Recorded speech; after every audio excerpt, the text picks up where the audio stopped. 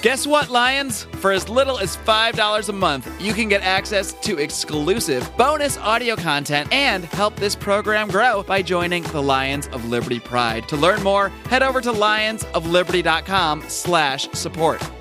But to say it's all of our faults, like, I didn't do that. I didn't kill anybody. I'm not a Nazi. Well, that's your white privilege, okay? Julie. That's your white privilege. That's it's also our cold open. Welcome to the Lions of Liberty podcast. Here's your host, your guide, your shining beacon of liberty, Mark Claire.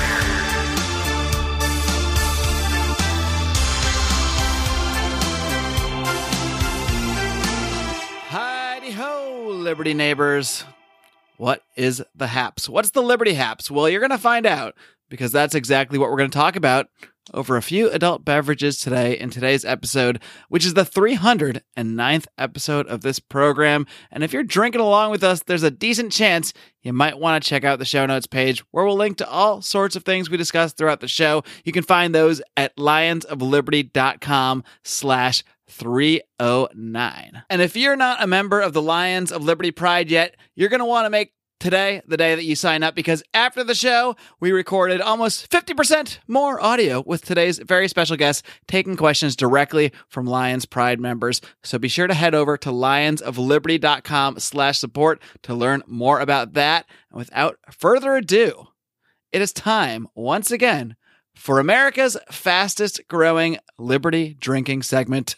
That's right, my friends. It's time for Libertarians in Living Rooms Drinking Liquor.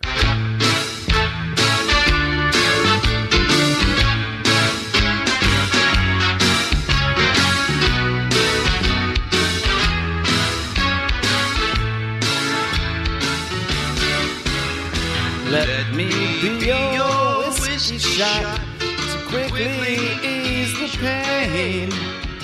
Oh, I love that little ditty by good old Johnny Daubert. John Daubert, the original editor of this program. Shout out to Johnny D. All right, and my first guest here in the Liberty Living Room today is the one and only host of Electric Liberty Land, which you can hear every single Wednesday here on Lions of Liberty. He is hailing from just down the street here in Culver City, California. Culver City, Los Angeles, California, however you want to say it. It's Mr. Brian McWilliams. Hello there.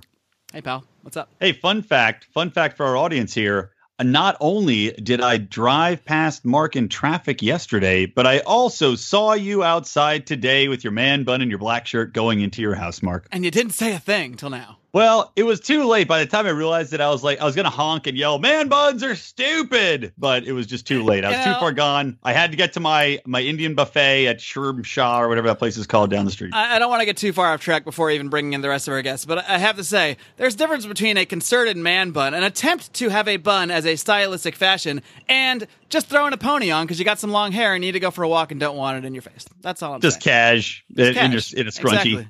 Our guest knows what I'm talking about, but I'll ask her in a minute. Next up, we've got the host of Felony Friday, our look at the broken criminal justice system every single Friday here from Pittsburgh, PA, John Odermatt. And I just remembered I forgot to ask Brian what he was drinking, so I'll let you both tell me in a second. Well, hold on. I got two things then. I have Hibiki Suntory whiskey, which is delicious. I am drinking that. And quick fun fact also, by the way, speaking of why I didn't yell at you, one time I saw a guy walking down the street. I thought it was Mark.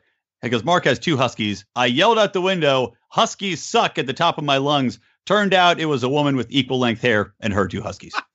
Well, that's a true story. Really messed up her day. Hi, John. How's it going? Yeah, that was like an introduction tease there. Hey, welcome, John Odermatt. But let's hear from Brian again first. It's terrible. I didn't know what to do. You guys know I'm really bad at sticking to format. You did it just right, John. Yeah, there must be a theme here, though. Brian's seeing you all around town, and this is the third day in a row that I've talked to you. I feel like we're best friends or something now. We are. The three best friends that Liberty ever made. Aren't we? And what are you drinking over there, John? I am drinking a Bell's Oberon. It's the only wheat beer that I like, and it's delicious. Probably the last time of year you can actually buy it, at least in Pennsylvania. Maybe in California they sell it year round. I have no idea. Is it named after the palsy? No, that's the brewery. Bell's is the brewery. That's up in, somewhere in the Great Lakes region area. All right.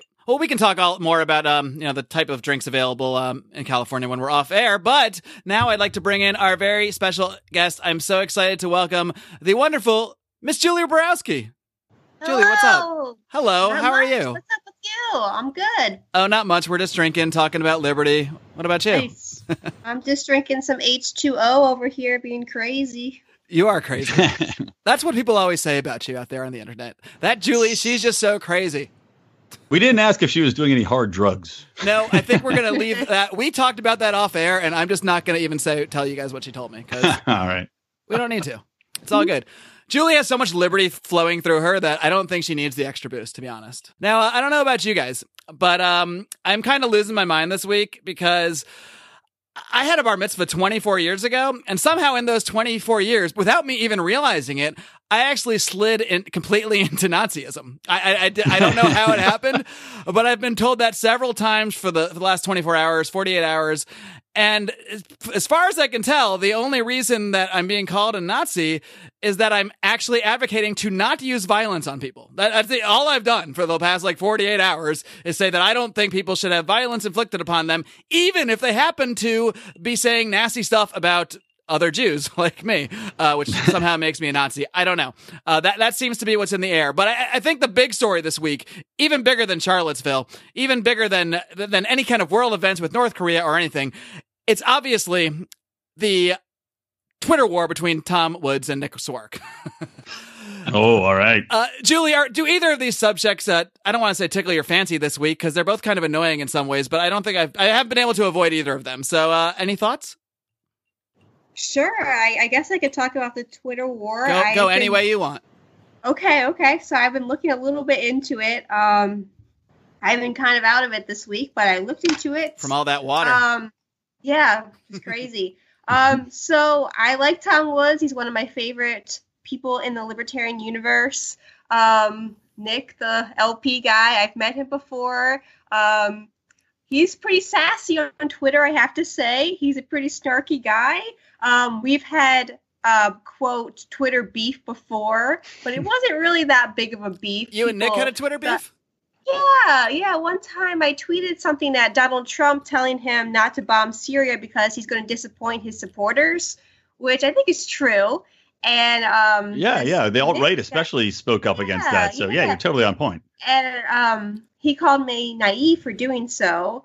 And I stepped away from my computer and I came back to hundreds of people coming to my rescue. How dare you say that to Julie? I'm like, man, it wasn't that big of a deal. Liberty White Knights abound. I was okay, guys, it wasn't I could take that. Okay. But I think he's just a very snarky guy. I think he's a very controversial, very he likes a lot of debate and arguments on Twitter, which is him. But I'm kind of on Tom Woods' side because I believe I'm mostly on Tom Woods' side on most issues. Yeah, well, that's so weird that he would. I mean, especially on that tweet that you sent regarding Syria, which, okay, you're saying don't bomb Syria, which is all of us libertarians are behind. Why would he take umbrage with that? I wonder if it's something like an ego thing where he's jealous that people outside, he's like, I'm the Libertarian Party chair. I'm supposed to be the big dick in this room of liberty. And yet, he's clearly not. So I don't know if that's an ego thing because it's just so crazy. Why? Well, again, why? And especially after Tom Woods, too. Why are you going and attacking Tom Woods? I think he just likes to cause a bunch of drama on Twitter. I think it's just this thing he likes to do. He's the Donald Trump of the Libertarian Party. Well, let's try to get to the bottom. They have so much in common. Let's try to get to the bottom of what we think Nick is actually trying to do here. Because, I mean, he's a lot of things, maybe, depending on your perspective. But I don't think he's a dummy, So I do think he is doing this for some sort of concerted reason. And to me, if I have just sum up my thoughts of why he's probably doing this, it's because he really wants to distance himself and make clear, and he's pretty much said as much throughout several tweets. And I'm not justifying it. I'm just trying to say what I think his point is. To really, really, really firmly separate the Libertarian Party from what he sees as the same as many other people see as the alt-right and their equation with Nazis, white supremacists, etc., etc., etc., to which there is no truth. I mean, certainly there's no truth. They exist and they are out there. So, I mean, there's nothing wrong with separating that. But to do that by going after Tom Woods, that's interesting. But we should point out what he actually tweeted about it, Tom Woods, which is, and it started because he was tweeting in a reply to Tom Woods' speech that he had posted about Murray Rothbard. And the speech was just about how Murray Rothbard influenced him and shaped his views, fairly benign stuff. And then Nick tweeted back this link to Murray Rothbard and him laying out what has become to be known as the quote-unquote Southern strategy, which was his idea to join with paleo-conservatives and Southern populists, essentially, in the early 90s to basically achieve political success that way and to essentially align with David Duke type people. And I'm definitely oversimplifying it, but that is basically his point. He was trying to say, you support Rothbard. Rothbard supported this strategy, and that's BS, and I don't like it. And he didn't say that in a very good way, but I believe that is what he is trying to point out and separate the Libertarian Party for in doing this. Isn't that strategy tied in with the all too famous Ron Paul newsletter scandal? Because a lot of people think that Murray Rothbard actually wrote those racist, in quotes, newsletters, because you could say when you read them either way, I mean, they're not definitively racist. They could be skewed that way depending how you read them and read between the lines. But a lot of people have pointed to that, and people have said that it was either probably Murray or Lou that wrote those newsletters. I've never seen anyone say Murray. I've heard people say Lou. I've heard people say, didn't Ben There's Swan? one other guy. I'm blanking on the other guy that it was, I heard Lou and, Ben Swan did some investigation into it at one point, and it was somebody else, like somebody I can't even remember right now, but it was Where the heck is Ben Swan? Is he alive? Can we get a confirmation? Maybe that's what we should really be talking about. Where the hell is Ben Swan? Julie, do you have any conspiracy theories you'd like to share with us about this? Isn't he hosting some local news show? Like, he is? Or is he still doing it? Because I haven't actually seen video from it, but I know he did that episode where he talked about Pizzagate, and then he had all these posts on social media where he's like, coming soon, big changes, and it was like this countdown, and then the countdown came, and all his pages went dark, and no one ever heard a word from him. Well, hold on. Ben Swan and Dave Rubens look somewhat alike. No, they don't. Is it possible that Ben Swan altered his appearance, much like Bill Hicks altered his appearance to become Alex Jones? Isn't it possible that Ben Swan is Dave Rubin? If anybody was wondering how long it would take to make us fall completely off the rails, the answer is about 7 minutes. Here, wait. I'll bring us back full circle, because I do want to say this about the Knicks. Is it Sarwark or Sarwark? How do you say his name? It's spelled Sarwark. I believe it's pronounced Sarwark. I've heard people pronounce it. Sarwark not going to work here anymore. 2018. I've introduced him on the show twice, so I think I said his name right both times. Nick Sarwark. So, but what I want to say is, what I hate about what he's doing is that, okay, Tom Woods has never outwardly done anything to be racist or demeaning to other races or to talk anybody down religion-wise, but he does have a big following, and he's a public figure. He speaks at all these different universities, right? So why would the chair of the LP think that it's a good idea to publicly tear down a figure that is publicly representing libertarian thought in such a prominent fashion, speaking at colleges to try to convert people to come and join libertarianism, and say, you know what I should do? I should tear this person down on a public forum and say that he's a racist. How does that tie into libertarian strategy? Not just colleges. I believe that Tom Woods spoke at the national convention, the LP, and he speaks at a lot of state conventions as well, so he's already tied into the LP. Yeah, exactly. So it's like by attacking him, you're attacking one of the major outlets that we have to try to attract people towards this movement. The weird thing about the tweet is he said, when what you learned from Murray Rothbard was political strategy, and then he links to the thing about the strategy. And I think there's very legitimate criticisms to make about that Southern strategy. Like, I think that was a terrible idea, to sort of, kowtow to populist movements. I don't think that's a wise or way to go, and I think doing so is just going to sort of attract populists, but not turn them into libertarians. So I don't think he's actually wrong about criticizing the strategy, but to take Tom Woods' speech, which had nothing to do with strategy, and say this is what you learned. I mean, Tom Woods doesn't really have political strategy. I mean, he's pretty openly not really a fan of most political movements overall, other than he talks about the 10th Amendment Center and more issue based stuff. But to me, Tom Woods is not a cheerleader for any political party, including the Libertarian Party, and maybe that's something else that Nick doesn't like too much. Well, definitely. And also, it's one of those things where to condemn somebody because of one belief, or like for example, because Rothbard had this one strategy. Does that mean that we have to throw out all of the other things that he did? And does that mean that anybody that is a fan of his economic writing or a fan of his overall principles on liberty is now a racist by association? And this is what I was saying in the last Electric Liberty Land that made me so angry. But I mean, look, it's like you're tying it in. You're saying, okay, because you like this guy's writings and because one time he said this one thing, you are now a racist. I mean, the logic leap, it's like, this is politics. This is like filthy politics that's used by the left and the right. Shouldn't be used by libertarians. We shouldn't be playing that same game, especially against people that are in our own.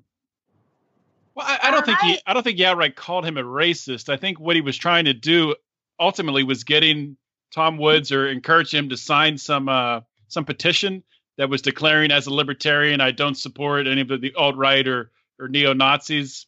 And that's fine. It's fine for libertarians to sign that document. But Tom Woods' point back to him was, why should I sign that document? He's been saying things for years. He does podcasts every week where he's talking about the ideas of liberty. He's not talking about being a Nazi. I mean, it's pretty clear he's not a Nazi. There seems to be, actually, Julie, go ahead. You'll learn pretty soon that all we do on the show is talk over each other because it's pretty much unavoidable. But I know you're trying to get something in there. Sure. So I understand why libertarians would definitely try to disassociate themselves with the alt-right and this white supremacist stuff going on, because a lot of people, unfortunately, that are leaders in the alt-right were once libertarians. Like a couple years ago, if you Googled their name, there was a bunch of libertarian stuff that came up. I understand. Chris Cantwell, yeah. Yes, crazy. That's who I was going to mention. I understand why the leader of the Libertarian Party would want people to know, hey, we have nothing to do with that. But this whole Rothbard decades ago political strategy is such insider baseball among other libertarians where no one else besides us really cares or knows anything about it. So it's not even him, signaling to the rest of the world libertarians are not racist. It's just kind of attacking libertarians from within, which is just stupid. That's a good point. The only people that are going to get this quote signal, if that's what it is, are people that are not even in on the joke or the joke, but in on the baseball, in on the inside baseball terms. They don't know the signals, so they're not going to even catch them. The only people that are going to catch them are people that are already in that inside circle, and they're like, "What is this shit? What does that have to do with anything?" Come on. So do you think Nick has a dream plan here? I'll tell you something else. One thing I do like about what he's saying right now, he's saying, if you don't like me, if you don't like what I'm saying, if you don't like the things I'm doing and the messages I'm sending, sign up for the LP, come to the convention, and vote my ass out. And I don't know if it's an effective recruiting strategy, but I like that part of his attitude. I do. I think that would be hilarious if he's like, I only did it for you. It's like when the nursemaid kills herself for Damien in The Omen. She's like, I did it all for you, libertarians, as he falls out of a window. What if it's a secret strategy to have the anarchists take over the LP? He gets them all angry, and then they all come and vote him out. And then he's like, hey, this is all I wanted. Actually, I totally agree with you guys. Dave Smith will be the next chairman of the Libertarian Party. Who knows? That would be awesome. That would be awesome. But I mean, one thing about that's really starting to bother me is the amount of libertarians. Nick has said many controversial things in the past few months, and every time they come out and say, I'm done with the LP, I'm done with it, this organization's a joke. And some of these things that happen, I mean, the LP is a joke. That recent tweet about marijuana being legal in North Korea. There was he did at least apologize Satanism. For that. There's been a lot of terrible things, but rather than say I'm done with the LP, you got to understand that the people that are in positions of power, positions of leadership within the LP, only got there because they joined the LP and they networked and they worked their way to the top. So if you want to influence the LP, you need to do the same thing. That works that way for any political party, but there's no way in hell you're going to get any prominent position of leadership in the Republican Party or the Democratic Party to change anything towards the ideas of liberty. At least the LP, you have a shot. It's so small and tiny, you could literally smash the whole thing and start it over within a couple of years. You could. Didn't Roger Paxton disavow the Libertarian Party because he was in there working within the system and working within the party, and he was like, I can't take this bullshit. Well, Roger left the party nationally. I think he still has resigned his membership nationally, but him and Darryl Perry essentially took over the state party in New Hampshire and are now actually doing some interesting things. They had both a Democrat and a Republican in New Hampshire that left those parties after being elected to join the Libertarian Party with good old Daryl and Roger. So that's the way to do it, by the way. Right? That is the way you run. That's what I'm hoping Austin Peterson will do. If he gets elected Republican, then be like, I'm not counting on it, but that would be great if he was like, guess what? Like we're talking about Rand Paul opening up the shirt and revealing the Libertarian Super L. Maybe Peterson will do it. That's not going to happen, because what would happen is all the Dems and Republicans would just make him go sit in the corner and say, we'll put the Libertarian in the corner. Nobody talk to him. I don't know. What do you think, Julie? What's your take? Is Austin going to come out Libertarian in the end? Well, assuming he actually wins. I think Austin is a Libertarian.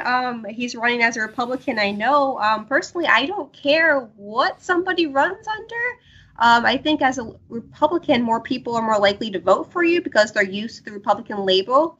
I think people like to vote for a winner. And if you're running as a Libertarian Party person, people will say, hey, I like you. Like I saw Gary Johnson. A lot of people said, I like Gary Johnson, but he's not going to win, so I'm going to vote for Trump, or some people Hillary. So I understand why Austin's running as a Republican. As long as he keeps the libertarian ideas going, that's fine with me. I have no beef with that. The only reason I have any beef with it is just because if he has the ability to win, then the thing is, I want to see more people that actually have an L next to their names winning races, because that will give more credence to people that run in lower races. You could build up from there. So that's my only problem. And I understand the strategy, but you need people to get in there and be like, all right, I'm here really, I'm a Republican, but my values are very libertarian, kind of, I guess, the Rand Paul way, but more outward about it, because that way you're giving hope to people later on that can say, I'm going to run as a libertarian. This is the pattern. He's in there. He's doing a great job. And now you need to elect me. When it comes to where the Libertarian Party is right now, I see very little purpose in trying to win, quote unquote, winnable races as a libertarian. To me, the only function of a third party like this right now is to be educational, to run purely educational campaigns that are really as close to principle as possible. And if it's not going to be something like that, then it doesn't matter how you run. Like, it doesn't matter. Like, you're just trying to win a race. If that's what you're trying to do, you obviously shouldn't run as a libertarian. I mean, that's a sad truth. And maybe it's like a circular thing where the more people like me say that, it becomes more true. But I can't really blame people for thinking it feels like a fruitless effort to vote for a third party. I mean, based on the track record of the last 40 years in this country, what can we point to that a third party has done politically, at least on the national level? And and that's not a good argument to against them, but it's what most people out there see and hear, and it does shape their perception of a third party candidate. I mean, if Austin Peterson ran as a libertarian, it almost guarantees he wouldn't win a seat. So if his goal is to win a Senate seat, it would actually be stupid for him to run as a libertarian. Plus, most people's problems with Austin Peterson are that he's not a pure libertarian and doesn't espouse their values the way they like it. So they should probably be happy that he's not running as a libertarian, because the message will be quote unquote less sullied by his Republican light message, as some people do call it. By the way, I never told you guys what I was drinking. Bullet bourbon. You've heard me say that for the last 3 or 4 you said shows. it right this time. I did, because I got harassed online about my pronunciation of this. Bullet. No. As pivoting back to, I guess, what's on everybody's minds, Julie, you're actually very close, I think, to where all these events went down recently. Is that right? Yeah, I'm in DC, so not that far away. Yeah. So what's your perspective as someone who is, I guess, at least geographically sort of close to there? Is this something that people that are kind of close to that area and might actually know some of what's going on locally are seeing differently than what we're seeing in the national media? I mean, honestly, everybody I work with out here in LA, I don't think I know. They only get their news from CNN, and they honestly believe that here's the narrative that occurred. White nationalist Nazis showed up with fat flags, waving them around, and then other very brave people showed up to stop them from being violent. And they truly believe that is the entirety of the narrative. And I got to think that that's just not true. I mean, I know it's not true from Brian's interview with Ford Fisher this past week on Electric Liberty Land, but I'm wondering what your take is from what you've seen from sort of some of these people and groups on the ground. Sure. So I think most people that came to the event were from out of state. Charlottesville is in Northern Virginia, which is a pretty, liberal, moderate area. So these kind of events aren't common. I believe they came because of the whole Confederate monument was trying to be taken down, so they came to stop it. That's why they chose Charlottesville, not because it's a white supremacist heaven or anything like that. Yeah, I'm not even sure if they were trying to. I mean, I know they would like to stop it, but I mean, I believe this was just a march against it, but not necessarily a physical intervention against the removal. I could be wrong.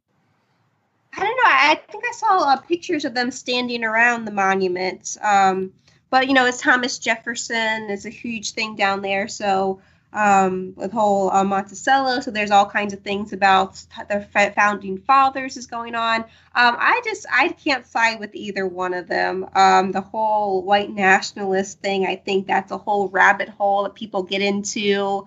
I think a lot of these.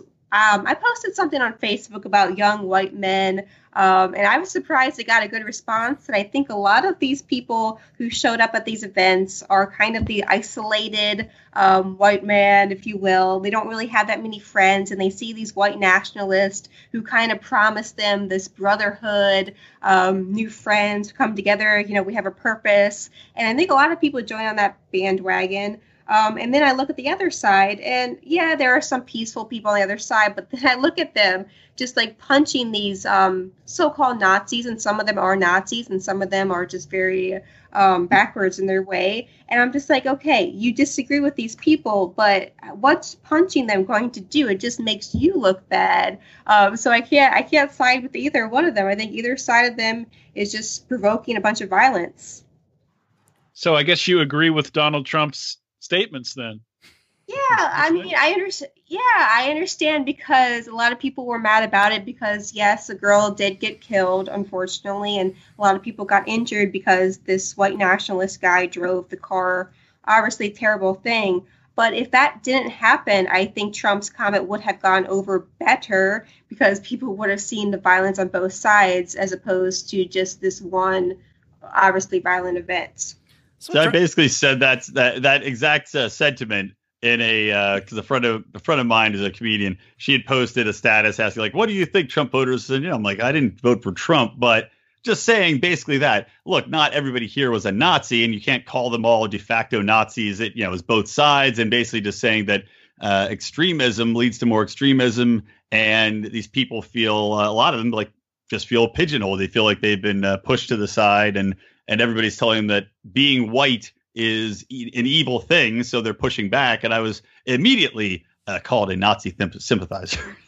Took about 1 second. Sorry, go ahead, Julie. So I do definitely think there's anti-white sentiment. This musician or the music person, what's her name, Lorde, with an E on the end. Oh, yeah, this is all white people's fault. Lord. Yeah, I am Lord. She basically said it was all white people's, this is all our faults. It's like, I am don't so like sorry, that. she said. Because, I understand. We could say, hey, white people, maybe we should understand the other side's point of view, whatever. But to say it's all of our faults, like, I didn't do that. I didn't kill anybody. I'm not a Nazi. Well, that's your white privilege, okay? Julie. That's your white privilege. That's exactly also our cold open. Julie proclaiming she's not a Nazi. But yeah, exactly. When you say that, though, they go, well, that's because you have white privilege. And then you're like, where do I go from here? You're not somebody I can talk to. Yeah, I don't like the whole white privilege thing because it sounds like it's a bad thing that we have privilege, whereas I think everyone should be as privileged as me. Everyone should have the rights that I have. Everyone should be treated like I'm treated. It's not a bad thing that should be taken away. We should elevate everybody. That is a really wonderful way to put things. I don't think I've ever really heard anybody refute that comment in that way. To whatever extent white people or any race generally have things better, the answer should not be knock every single other person down to that same level, to a lower level. The answer should be rise everyone up so we all have the same, quote, privileges, so we all have the same rights, so we all have the same opportunities, and so we can't just start dividing more, which is really what this seems to be. And what I see a lot of in this conversation is people defending. And I really think that most people really don't understand what happened. Most people have not listened to Ford Fisher's interview with Brian McWilliams. Most people were not on the ground. Most people have seen the Vice clip, the 10-minute thing from Vice, which is all about Christopher Cantwell and the neo-Nazis the night before, Saturday, by the way, the night before, the 200 person Nazi rally. I'm sorry, I refuse to believe that 200 Nazis that like gathered from all over the country and they can only get freaking 200 of them. I refuse to believe these pose some kind of representation of a remotely large segment of society. I mean, these are called extremes for a reason, because these people live on the extremes. Okay. And to whatever reason, these people have joined this movement, whether it's just feeling neglected, feeling beaten down, feeling like they couldn't get ahead in society, having their own emotional problems, being lonely. I'm sure there are many deep-seated reasons, some of these people, that a lot of them, maybe they're not necessarily terrible people, but they're people that really got lost in life and have now found themselves in the one place that they have finally found someone who says, I accept you for who you are, other white person. And I'm not justifying it, but if we can't look at the motivations for other people that drive them into certain groups, even, quote unquote extremist groups, we're never going to understand them. If the only response is punch them because they're Nazis, you're just creating more of them. You're creating more of them, and you're proving them right, because the whole argument is that they are being sort of shunned from society. They are under threat from leftists and from people that are trying to use the government to harm them. That is the entire argument. I listened to all of Christopher Cantwell's interview with Dave Smith this week, and that is the crux of his argument of why he has gone from libertarian to self-described fascist, because while he says in his dream world he'd have anarcho-capitalism, he knows that that's not a reality, so he needs to be a fascist to protect his own white identity from the threats against it. So when the response is, let's show up with mace and flamethrowers and baseball bats and attack these people 4-1, you're literally proving them correct. You're proving that they are right to feel this way, and you're making them stronger. And then when you go and try to lump in every single person who might be offended by taking down a Robert E. Lee statue, and I don't really give a crap one way or another about statues, it's really just an issue of tragedy of the commons here. When you lump all of those people in who might not be racist, you have to allow yourself to realize not everyone who thinks it's wrong to destroy historical statues is a racist. When you lump them all in together, you're expanding that movement. You're pushing them towards the extremists. So they really are not only acting irrationally, but actually being counterproductive and creating the enemy that they hate and making it stronger.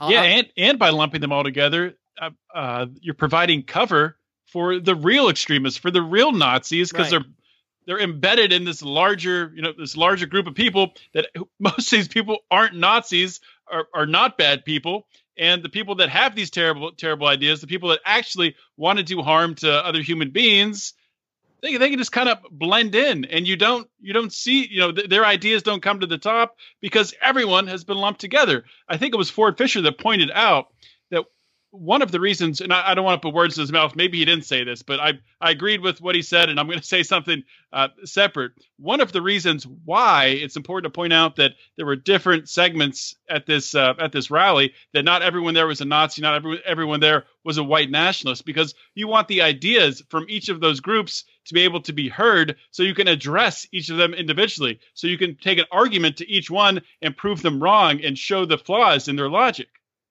Exactly. There's a lot of people who are mad at Vice right now for giving them, the white nationalists, a platform. I think they should be given a platform so people realize how dumb their ideas are, and not just yelling at them. Allow them to talk and ask them hard questions, a lot of questions that they haven't really thought about. Make themselves look dumb. Don't, try to shut them down. Yep, exactly, Julie. And you know what I think about in that exact vein of thought is that if you did have these people come and debate, or if you did have them on a program, if Tucker Carlson has them on his show, you have the opportunity. He's a Nazi too, then. I know. I already saw him called a Nazi. And then Dave Smith is now a Nazi because he had Christopher Cantwell on the show, disagreeing with him for an hour, right? Which makes you a Nazi, right? But if you have these people out, you can have a debate, you can argue with them, you can make them look foolish by deconstructing their arguments and making them look dumb in public. Meanwhile, if you don't do that, if you keep them confiscated, or if you keep them segregated to the shadows and on online forums, no one's disagreeing. The people that go there, they read this certain message, they just get in the echo chamber over and over again. They reinforce because they have only friends that are saying that, only websites they visit like that, like everybody does. And then how are you ever supposed to combat that? So now these people are effectively brainwashed because they've never had the opportunity to have somebody bring this out in the daylight and say, no, this is why it's wrong. And let me show you exactly why it breaks down. Bizingo. Bam. Like drop. And we all agree. That's fantastic. Can we find something we disagree on? Anybody?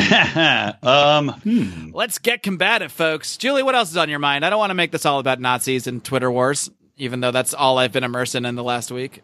What has anything gotten you in trouble online lately? Are you suggesting something? I'm not suggesting anything. It's a very innocent question. I think you have something in mind. Well, you address it. You address it yourself online, so it's up to you where to go with this. Sure. Might be leading you a little. I don't know. So I'm an idiot. Sometimes I get too trolly on Twitter, and I say stuff without really thinking. Me and Donald Trump have the same thing that we do. Julia's up at 4 a.m. in cold sweats, just tweeting out like a maniac, drinking her water. Mm-hmm. So there are a lot of alt-right people, white nationalist people who follow me on Twitter just to troll me. And I like trolling them too. It's all in good fun, right? Oh, it's adorable. So, yeah, it's really cute. So I kind of ask these questions to the alt-right. Basically, I'm provoking them.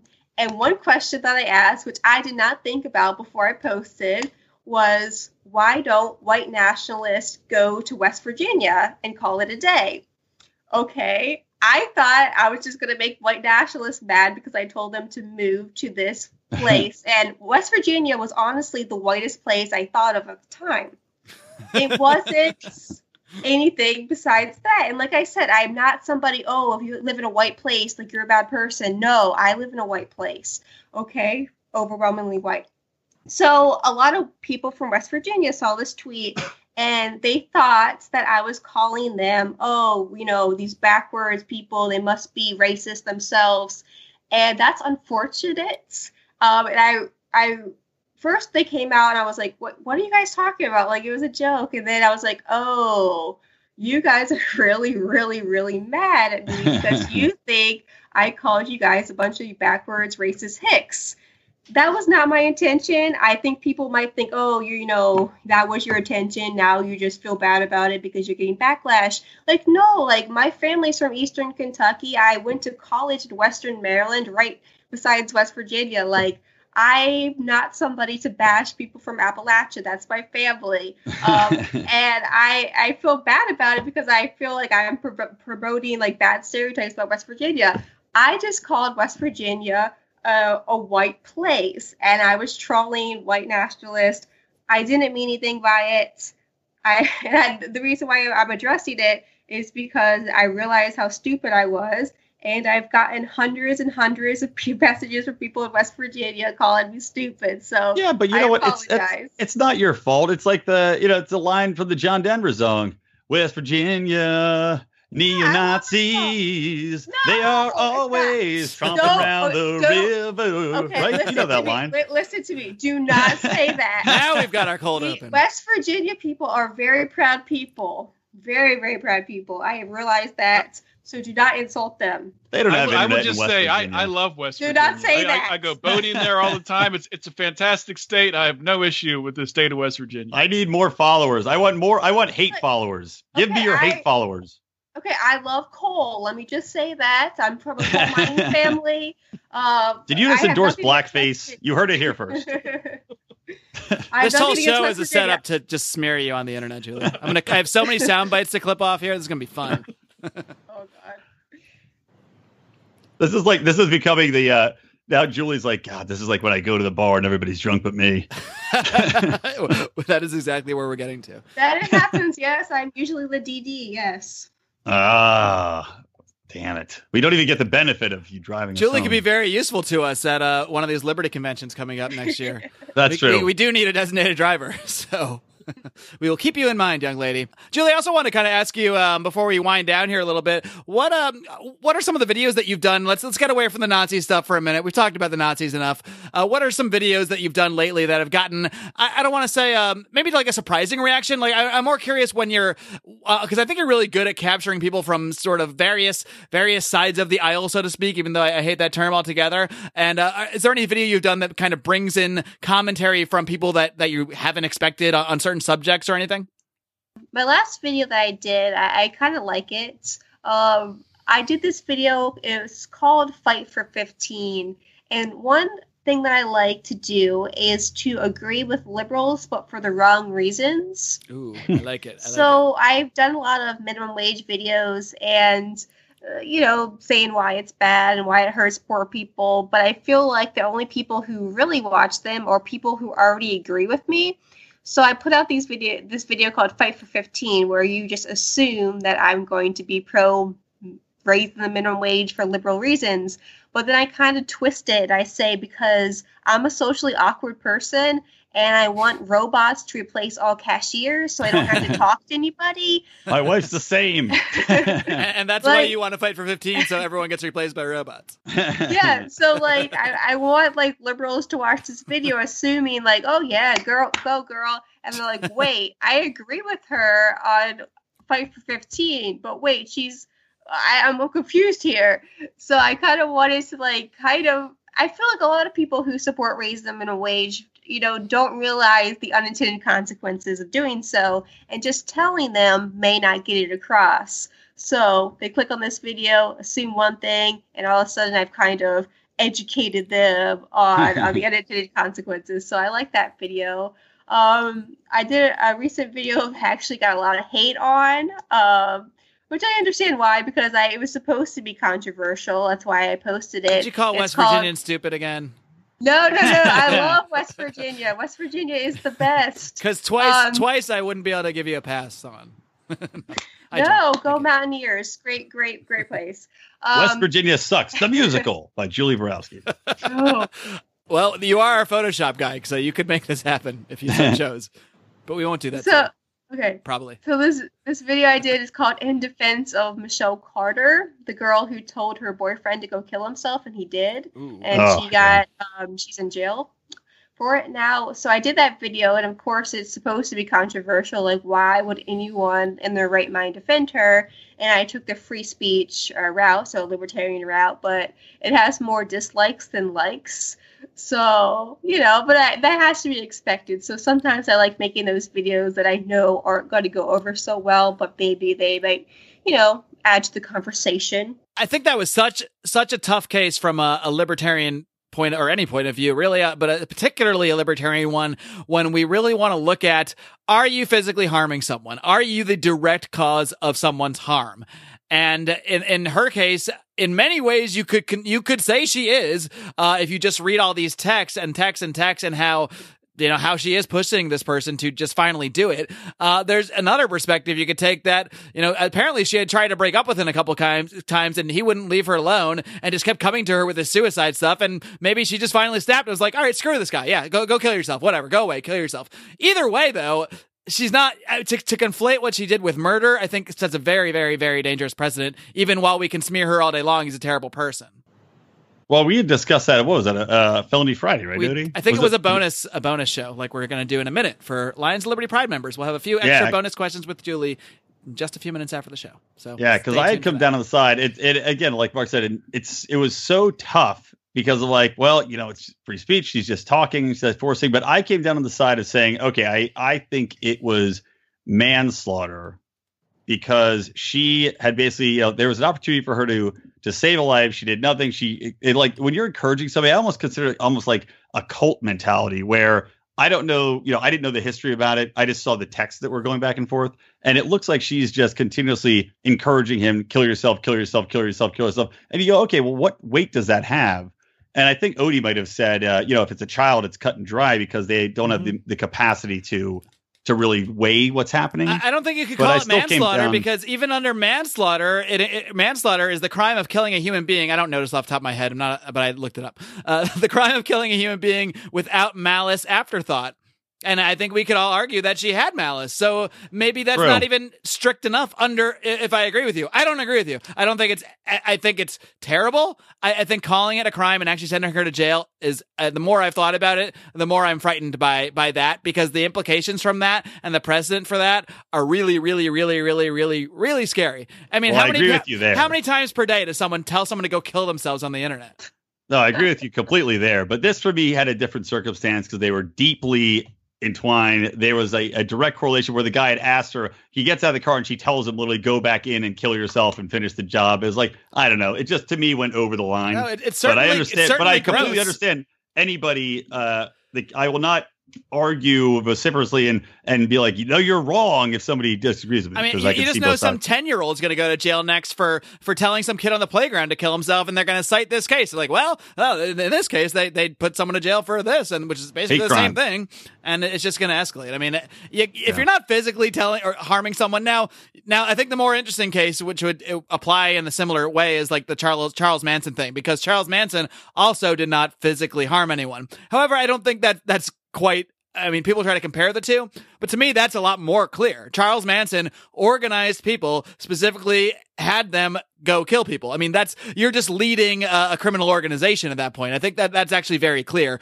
Whereas this was two people interacting, and the interaction getting very, very disgusting and resulting in someone killing himself. But it's still someone killing himself. What about to keep going along the Charles Manson route a little bit and to skew off that to cult leaders in general? What about cult leaders who encourage their followers to kill themselves, to drink the Kool-Aid? Are they at fault, or is that just free speech?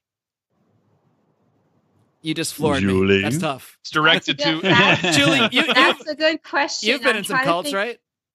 I'm trying to think of proud of you. a way to say this without people getting mad at me again. No, So don't kind of even pick my try. words Just carefully, but, like, go. Just go I for don't know. it. I feel like if these are grown adults who get involved in something, that they are rational human beings, and they get involved with something that's, I want to say it's kind of their own fault, but I know I'm going to get in trouble for saying that. These people, are they really putting a gun to your head and telling you go kill yourself? Like, no, they're, influencing you, and you have power over yourself to get out of that situation. I don't think it's the same thing. What's funny is, even though I said that I think the girls was warranted, I agree with you on the cult thing, which I know makes no sense. I'm a complicated man. Get to know me. I'm very complicated. But no, I agree there that if you've got grown adults, these people are buying into this concept. It's no crazier. I mean, really, any religion, you're buying into a certain concept. Yeah. So to say that a cult leader is responsible for murder because they believe a certain thing, his followers buy into this is religion. So religious freedom should take precedence and basically eliminate any murder charges. But if they actively drink it themselves, make that choice because it's what they believe in, no, there shouldn't be murder charge there. Yeah, and back to the whole suicide thing. This guy was always suicidal. In the beginning, she was actually encouraging him not to go kill himself, and she told him to go get help many times. And he kept coming back with, I want to kill myself. I want to kill myself.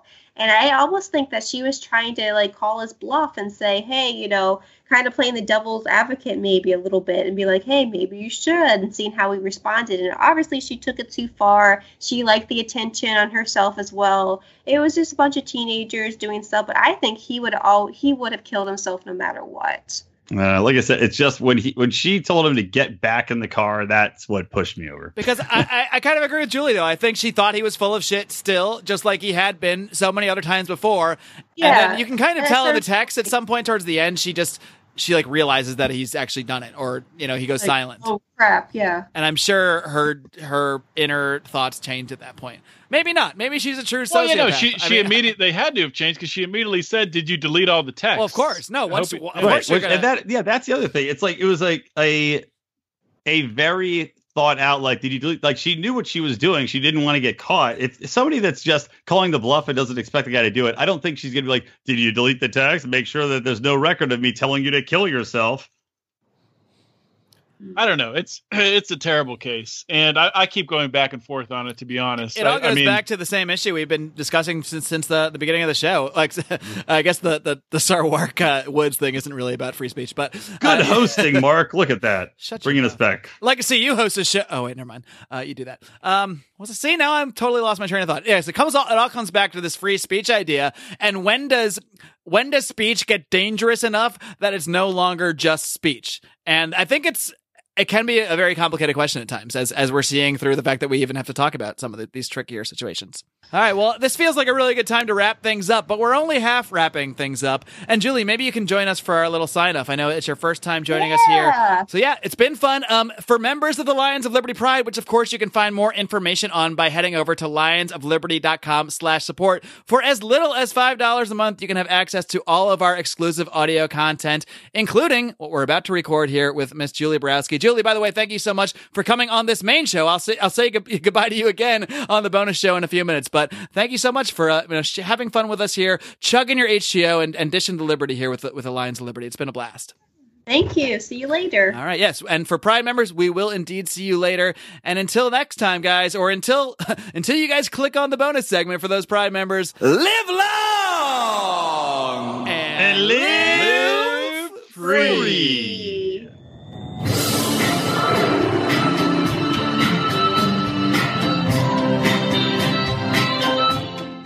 Hey guys, this is Roger Paxton, and if you're fed up with the government running every single aspect of your life, but you're not listening to the Lava Flow podcast yet, then what's wrong with you? Check us out at thelavaflow.com, or just go back to sucking up to the government. The Lava Flow podcast, striking the root every single episode.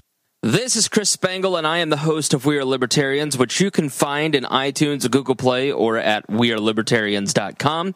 We are a podcast that brings you all of the irreverence that modern politics deserves by examining current events from a libertarian perspective. So please, check us out at wearelibertarians.com.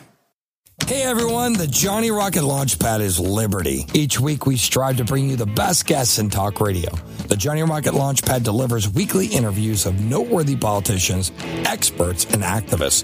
The Johnny Rocket Launchpad is bringing the party to the Libertarian Party and launching ideas in your direction. Check us out at JohnnyRocketLaunchpad.com, and you can hear me, Kurt Nelson, and the beautiful Heather Nixon talk about the ideas of liberty, rock and roll. Got me a bullet and it's just one night while you shoot me a book in a hole.